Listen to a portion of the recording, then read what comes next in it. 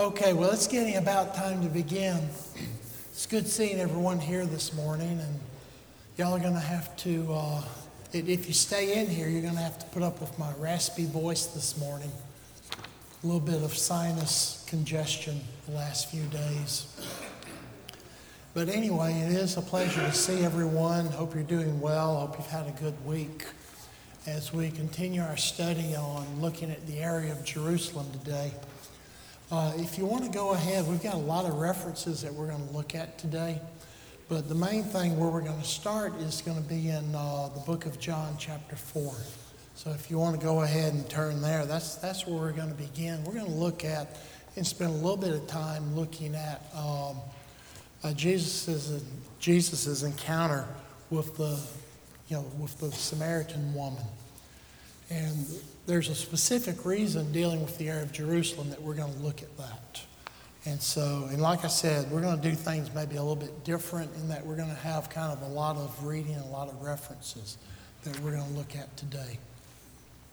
But it is good seeing everyone here. We do want to continue to remember those who are in our care lines, members who are ill. Let's continue to remember Joe Huffman, and also, Jim Banks, and the numerous other members that we have that's unable to be here today. And also, we've got family members that either have had loved ones passed away or they have illnesses themselves. We want to extend our condolences to Keith and Kathy Lowler due to the recent passing of their son, Blake. And also Kathy Burleson, who's a former member here, passed away earlier this week.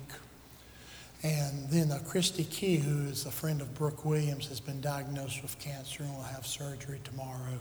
So I want to remember her. And also Marlo Trotton's mother, Linda Crow's been diagnosed with some heart issues and will be undergoing several heart tests in the next few days. Are there any others that we need to keep in mind or any updates on anyone? Yes. Oh, Linda, okay. So you have a nephew who passed away and also his mother's in the hospital with pneumonia. He was a twin? What was his name? Terry Jenkins. Terry Jenkins? And is the twin Jerry perchance? Oh, okay. Okay, so let's remember the Jenkins family also. She's Hilton. Yeah, anyone else have? Shauna Brown said that her mother was in the hospital and had surgery in the ICU. Shauna Brown's mother? Her name's Pat. Okay, anyone else? Yes, ma'am.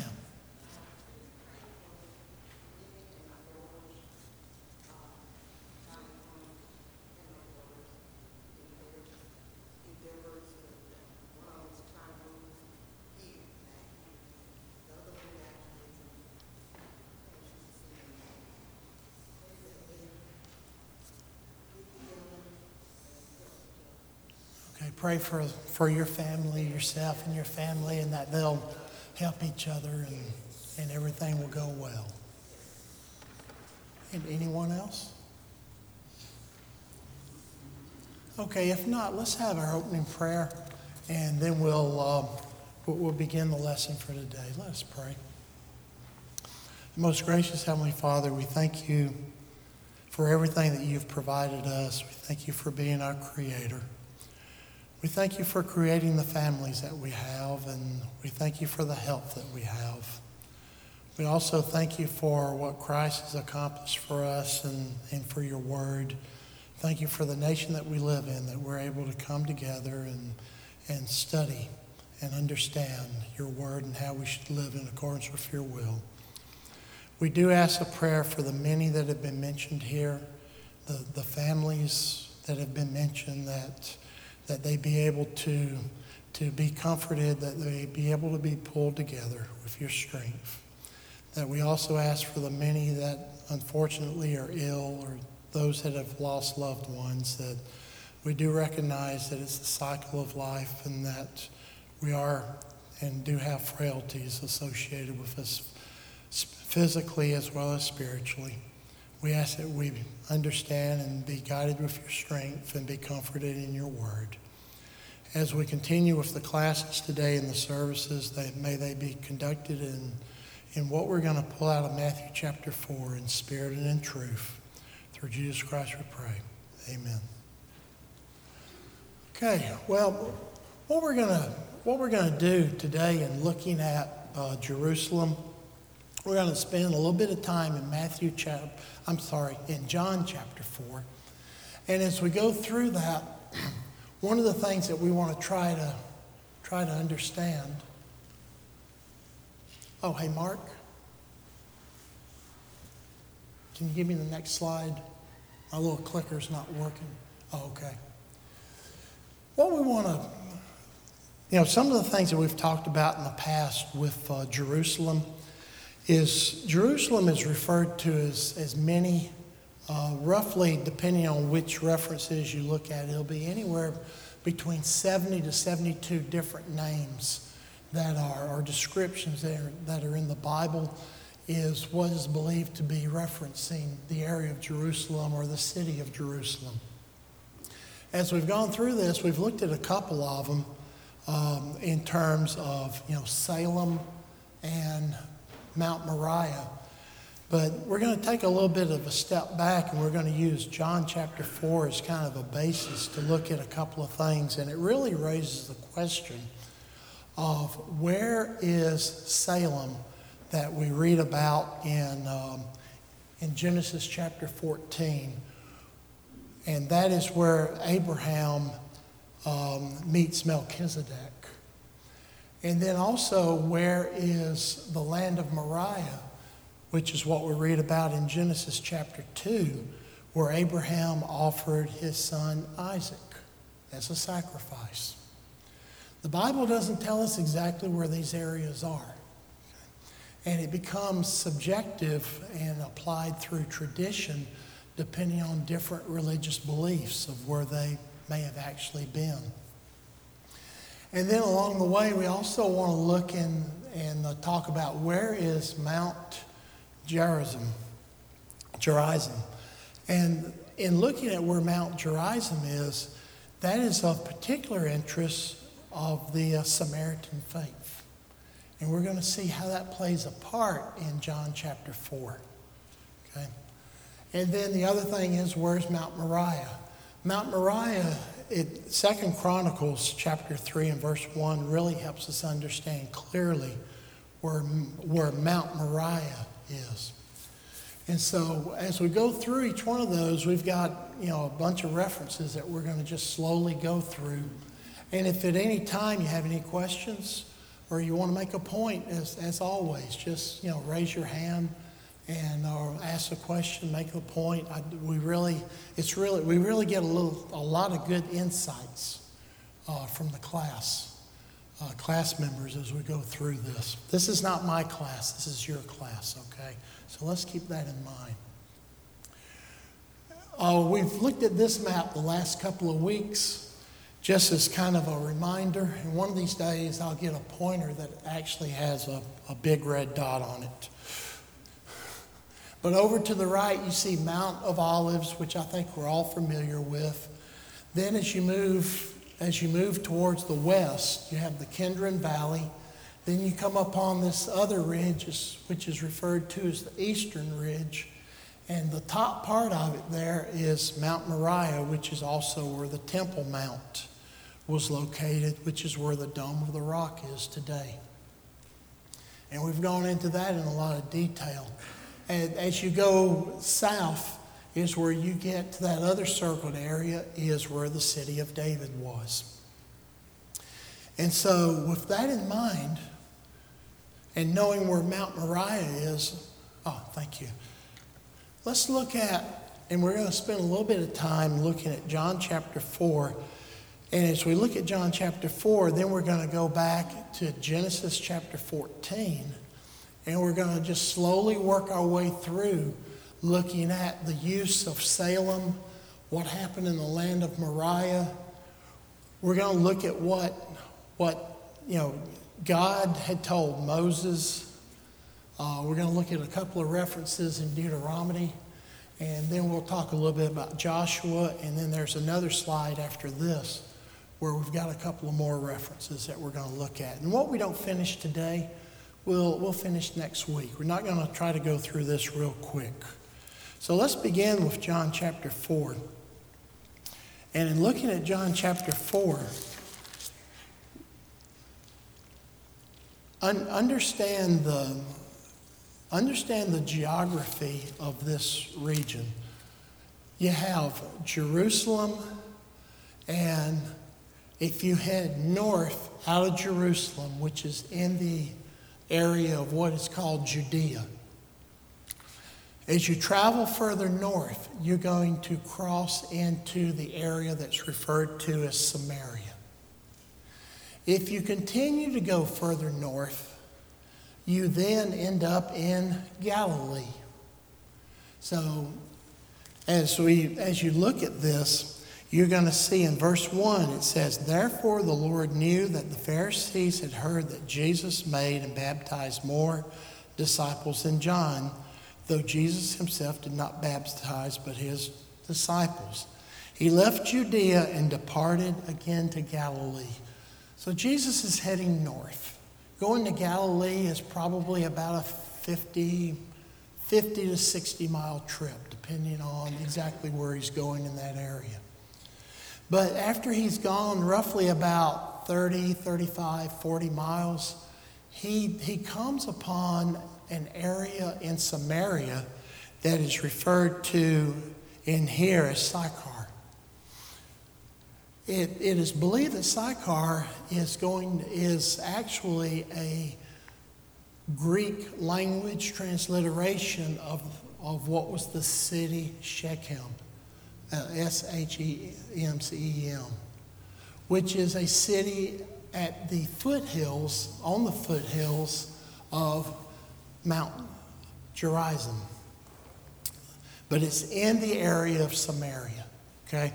So here it goes. It says, "He left Judea and departed again to Galilee, but he needed to go through Samaria." Okay, that's just the geographics of how you get from point A to point B. You have to go through this other nation. So as he's going through there, he also, which is called Sychar, near the plot of ground that Jacob gave to his son Joseph.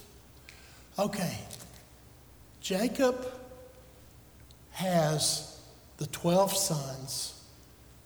Joseph is one of the sons.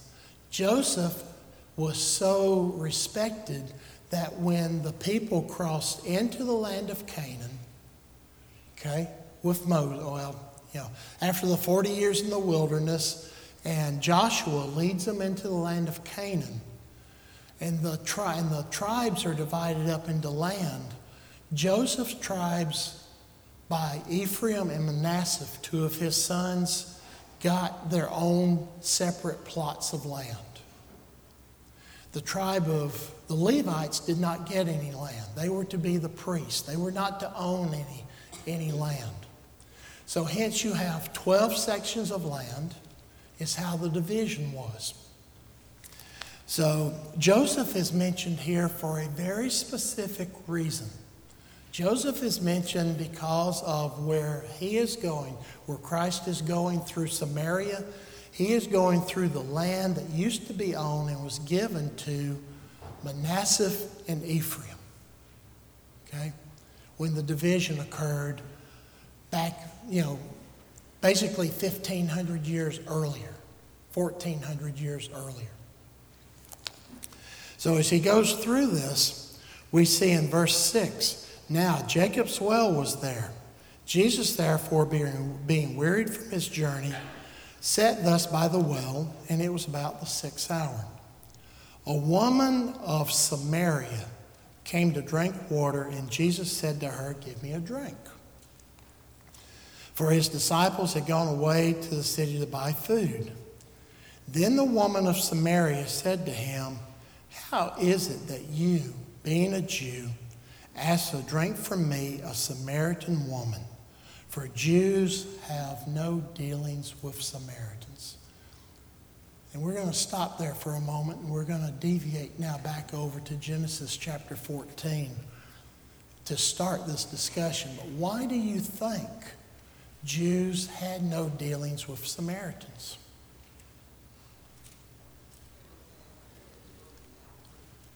They were half-breeds, okay?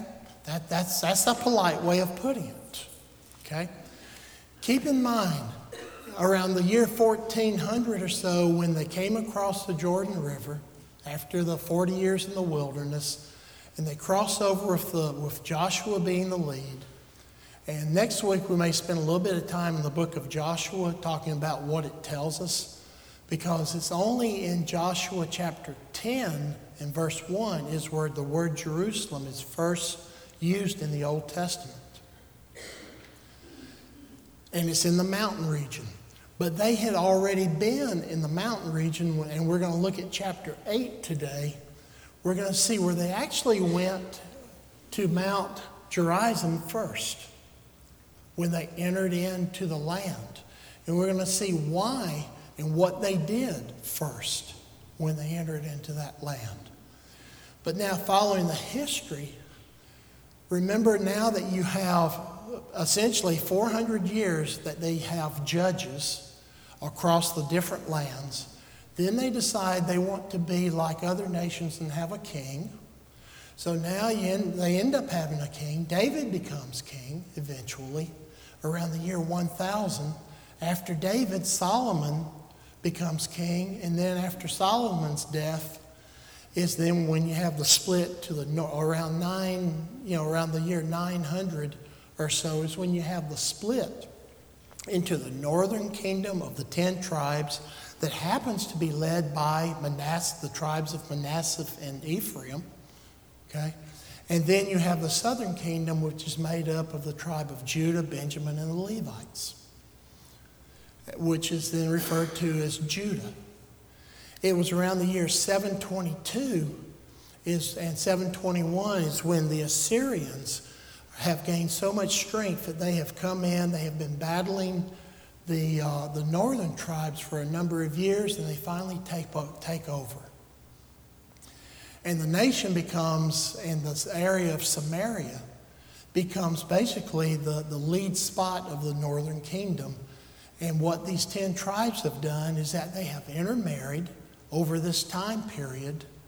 They have intermarried, and they have pulled in a lot of in fact, they have pulled in mainly to where they were an Assyrian pagan worship, but there was one little twist to them.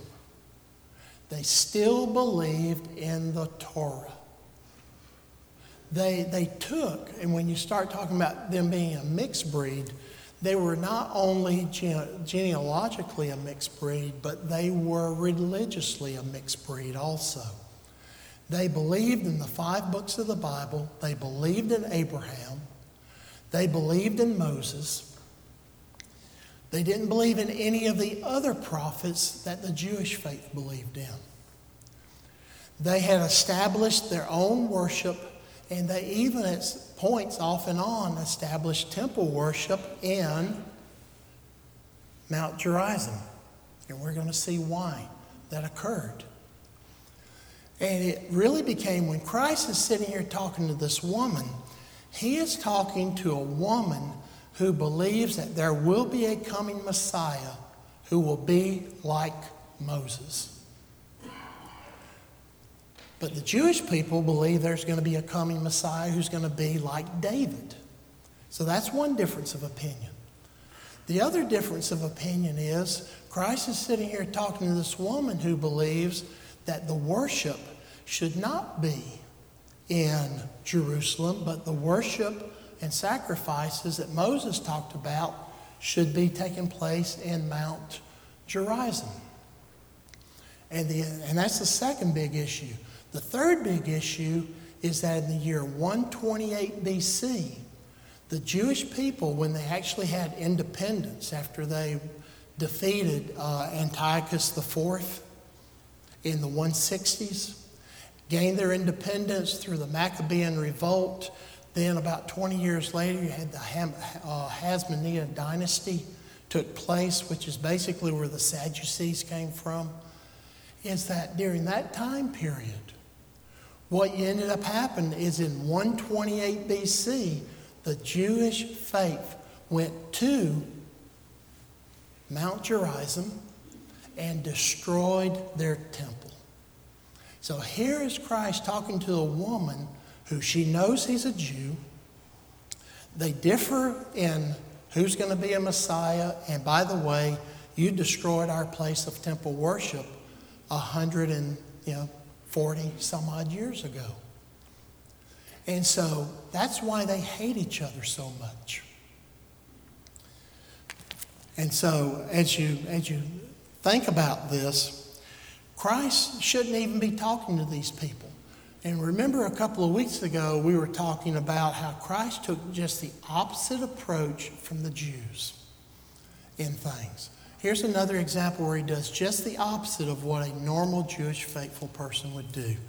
And so he's sitting here talking to this woman, and she says, "Why are you talking to me?" Okay, so let's go back and look at Genesis chapter 14. And let's start with looking at just a couple of points as we go through this. In Genesis chapter 14 is where we first see the mention of the word Salem.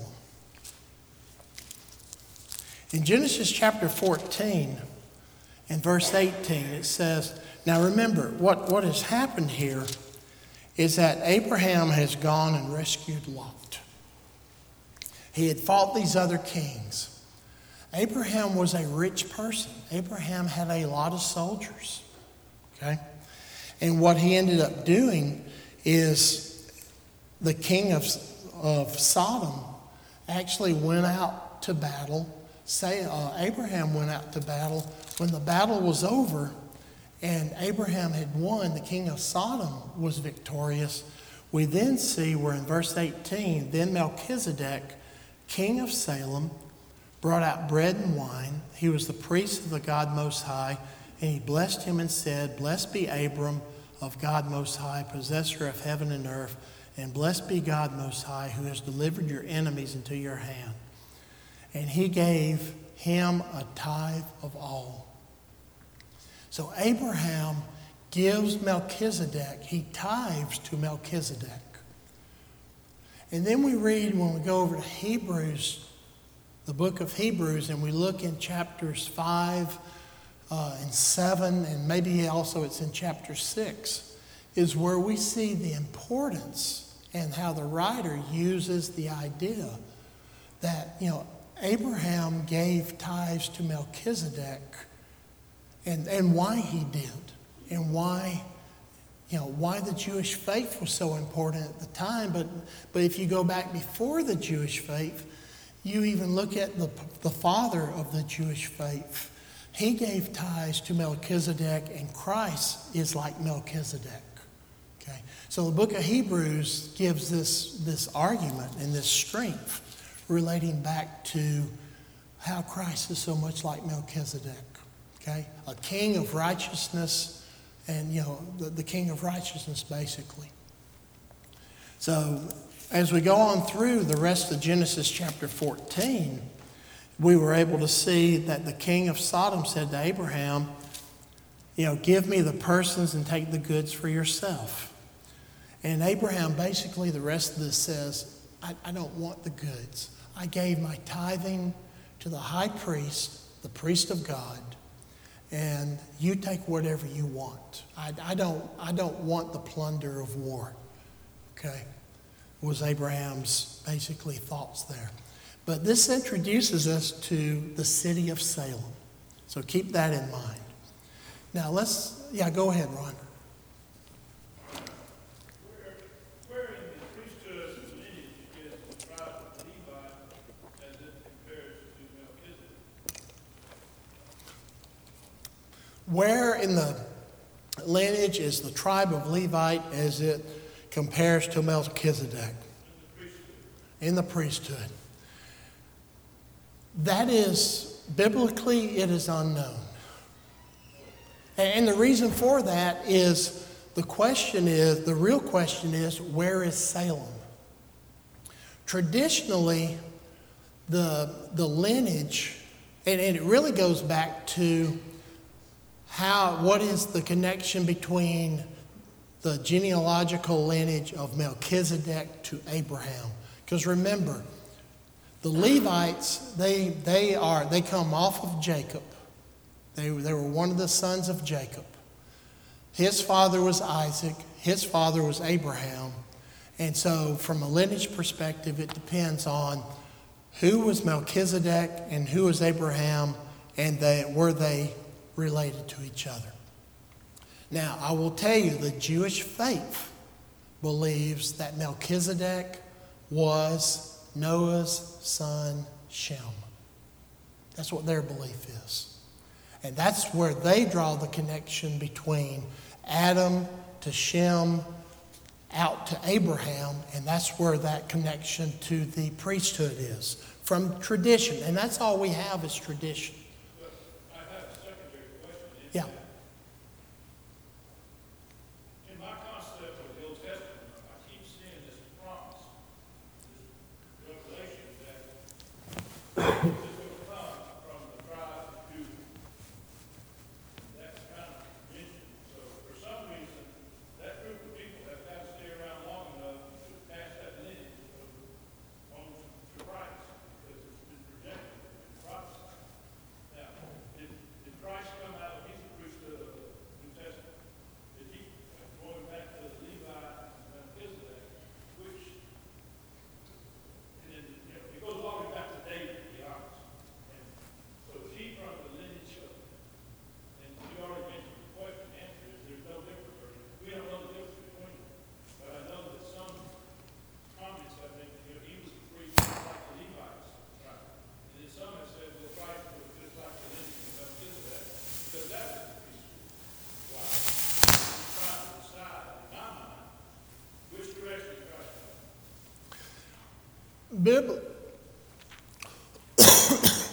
Excuse me. Biblically, okay, your bottom line question is then, of what lineage did Christ come from?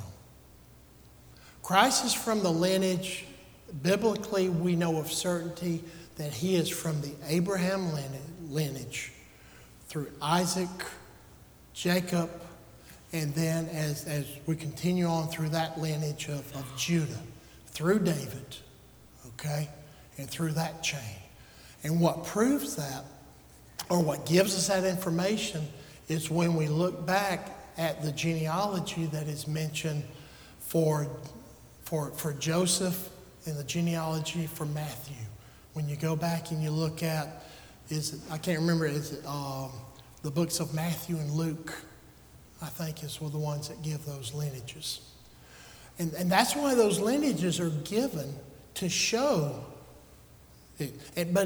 And it will actually go all the way back. One of them goes all the way back to Abraham. I don't remember which one. To Adam.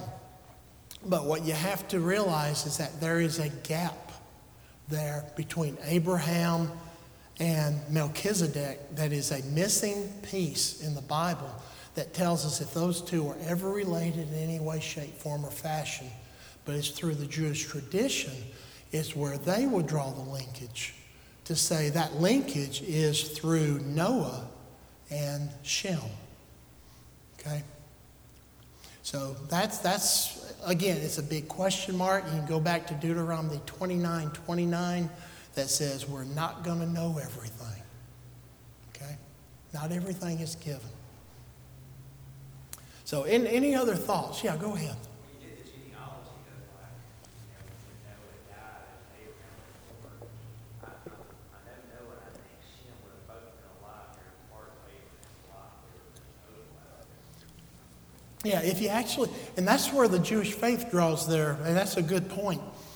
And what Matthew brought up is, if you actually go look at the genealogy and how long these people lived, there is an overlap with Noah and Shem and Abraham. And what the Jewish faith believes is that coming out of the flood, you did have Noah. He was essentially, a prophet of God. And I may not be using the right word there in using prophet, but as you look then at the life of Shem, the belief is that Shem is the person that Abraham is actually meeting in Salem. That there is that overlap of life that occurs, and that what God set up, their belief is that what God set up with people living these hundreds of years like they did, and I think even the key point is they even tie it back to Methuselah to a degree, and why he lived so long is to provide this overlap as the world populates to ensure that there is this worship of God that is, and these altars and this worship that's being built to a monotheistic religion, the one true God, since the formation of the earth. That it's always existed. There's never been a time when that has not existed. And that's one of the reasons they draw this relationship that Shem and Melchizedek are the same person. And any other thoughts?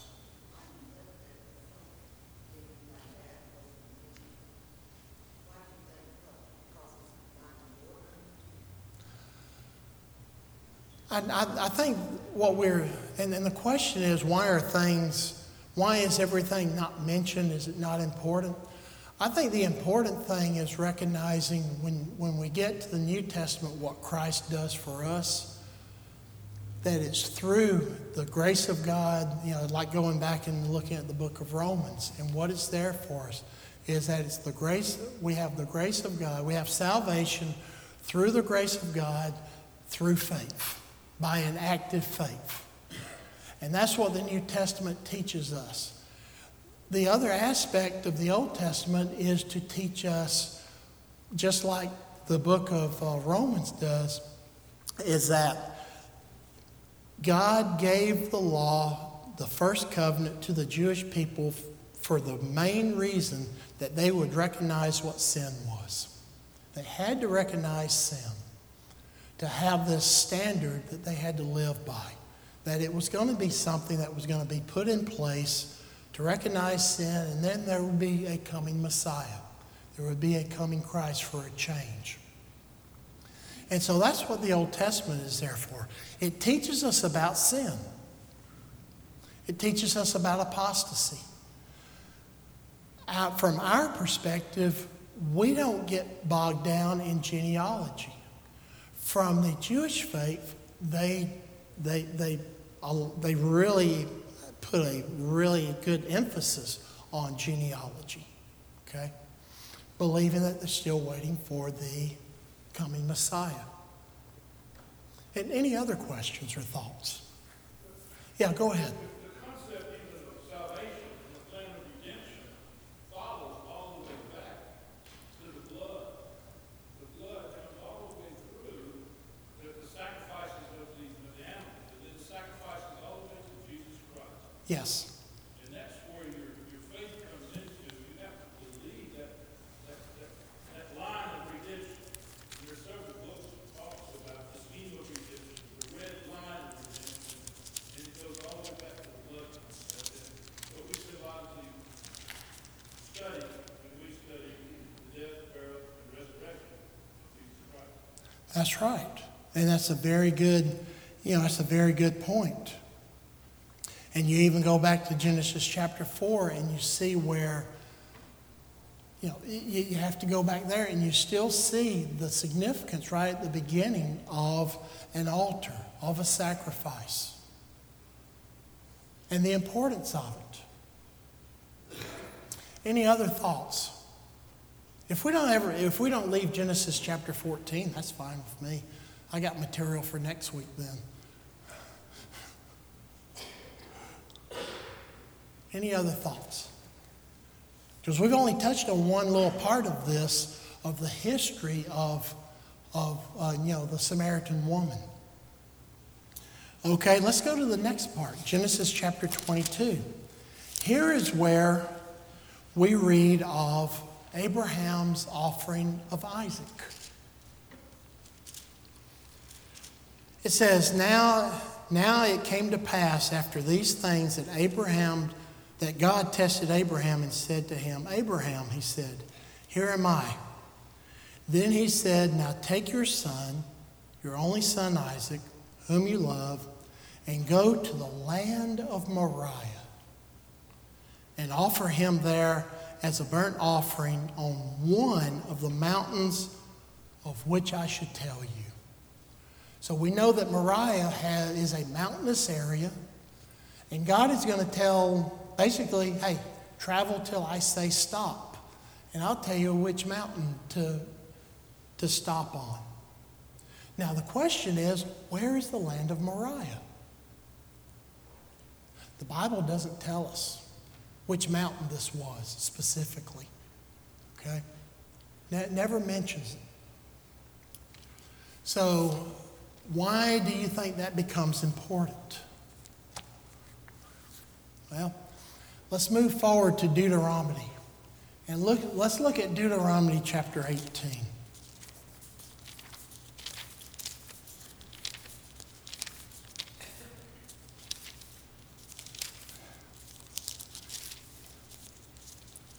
What I want to look at Deuteronomy chapter 18 is this thought. And the reason I want to look at this is, again, the Samaritans only believed in the Torah. They were monotheistic. They believed that they were going to worship God, and they are waiting for a Messiah to come. And here's where their basis was for what they're waiting on. It's because of what is said here for Moses. It says in verse 15 through 18, it says, the Lord your God will raise up for you a prophet like me from your midst, from your brethren. Him you shall hear, according to all your desire of the Lord your God in Hebron in the day of the assembly, saying, let me not hear again the voice of the Lord my God, nor let me see this great fire anymore, lest I die. And the Lord said to me, what they have spoken is good. I will raise up for them a prophet like you from among their brethren, and will speak my words in his mouth, and he shall speak to them all that I command him. If you were to just look at and believe in the first 5 books of the Bible, you are waiting for someone who will fulfill and be like Moses. And that's what the Samaritans were looking for. They were looking for a new Moses to show up. Now, let's look at where the worship could possibly take place. Look at Deuteronomy 27. Because again, it's the mindset of if you're only looking at the Torah. Look at chapter 27, verses 1 through 5. Now, this is Moses talking before they entered the land of Canaan. Moses said, now Moses with the elders of Israel command the people, saying, keep all commandments which I command you. And it shall be on the day when you cross over the Jordan to the land which the Lord your God is giving you, that you shall set up for yourselves large stones and whitewash them with lime.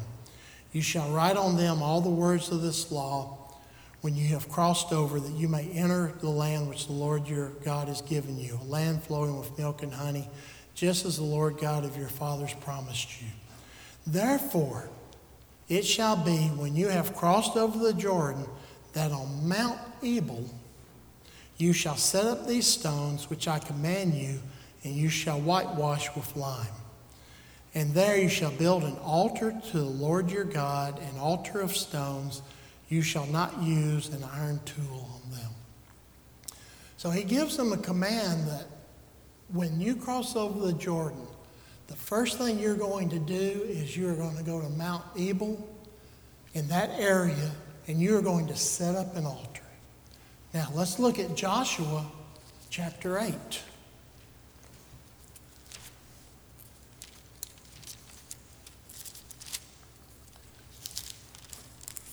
In Joshua chapter 8, And beginning in verse 30, we see where they have now crossed over. Moses has died. That's what Joshua chapter 1, verse 1 tells us, following the death of Moses. Then they cross over, and in verse 30 of chapter 8, it says, Now Joshua built an altar to the Lord, God of Israel, in Mount Ebal. Okay? Then it gives us a little more information. It says, As Moses, the servant of the Lord, had commanded the children of Israel, as is written in the book of the law of Moses, an altar of whole stones, over which no man has welded an iron rod. And they offered on it burnt offerings of the Lord and sacrificed peace offerings. And there, in the presence of the children of Israel, he wrote on the stones a copy of the law of Moses, which he had written.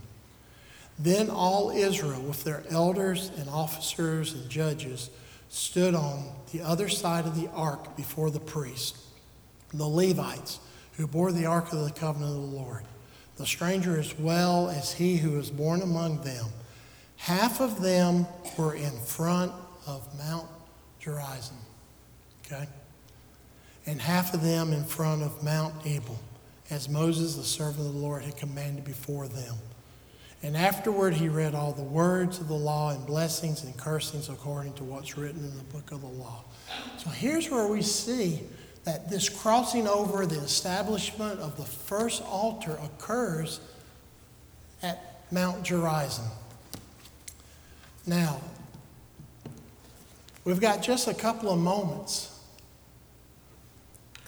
and we're not going to go through all the details of First Chronicles, and we'll pick back up here next week, and we'll talk a little bit more, and we'll read through the rest of this. But here's the key thing I want us to get across, is when we go in the First Chronicles, you start seeing where David buys what is referred to as the threshing floor of Ornan, and why he purchased it. In 2 Corinthians chapter 3 and verse 1, it specifically says the threshing floor was on Mount Moriah. Okay? That is where the Temple Mount would be built, the map that we looked at earlier. When we go and we're looking into Nehemiah, we're going to see when Nehemiah goes back in the early 400s to rebuild the walls of Jerusalem, he runs into an issue with a Samaritan, because the Samaritans are basically the governing officials of Jerusalem now. And we see where Sanballat does not like the idea of the Jews coming back and reestablishing the temple, because they're building it in Jerusalem. And that's because the Samaritans have their temple on Mount Gerizim. And they battle for hundreds of years over this. But then look what Christ says. And here's the point I want to get across. And we'll go ahead and we'll skip ahead a little bit, since we're running a little short on time. Go ahead in John chapter 4 and go on down to, he talks about, the living waters. Go on down to verse 19. Just prior to verse 19, the woman has told Christ she has no husband. He said, contrary to what you say, you've got husband number 5 right now.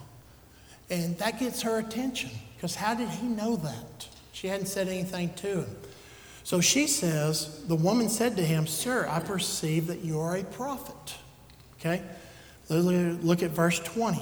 Our fathers worshipped on this mountain, and you Jews say that in Jerusalem is the place one ought to worship. So she cuts right to the chase and makes it a religious matter. Okay? You say we can't be worshiping on this mountain that you see right over here, that we need to worship 25, 30, 35 miles away. And then in verse 21, Jesus said, Woman, believe me, the hour is coming when you will neither on this mountain nor in Jerusalem worship the Father. In other words, It doesn't matter which mountain you want to argue over anymore, whether you be a Samaritan or a Jew. There's no reason to argue. There won't be any argument in the future. Verse 22, you worship what you do not know. We know what we worship, for salvation is of the Jews. In other words, go back to Romans. The law was there through the Jews so people could understand what sin was and examples of sin. That's all the New Testament was for. The Old Testament was for. That was part of it. Well, actually, that was part of it. The other part was through the lineage, and that Christ would come out of that lineage for the salvation of us. But he says, but the hour is coming, and now is, when the true worshipers will worship the Father in spirit and truth. For the Father is seeking such to worship him. God is spirit, and those who worship him must worship in spirit and in truth. So he's given her the point that you're looking for someone like Moses. The Jews are looking for someone like David. You're worshiping off of this mountain. We're worshiping off of that mountain. It's a no, never mind now. Okay? Yeah, go ahead, and then we're done. Was it Dresser or was it Eden? I'm sorry, what'd you say? Mount Sinai, when Moses came down, was it the Dresser or was it the Eden? Mount Sinai was it was in the wilderness. Okay, so when they talk about Moses bringing the 10 Commandments down, he was nowhere close to either one of them. He was nowhere close to either one of these. Moses never entered this land, period. Okay. Hey, I appreciate y'all's thoughts and questions. We'll pick up on this next week and just continue and wrap this point up. Thank you.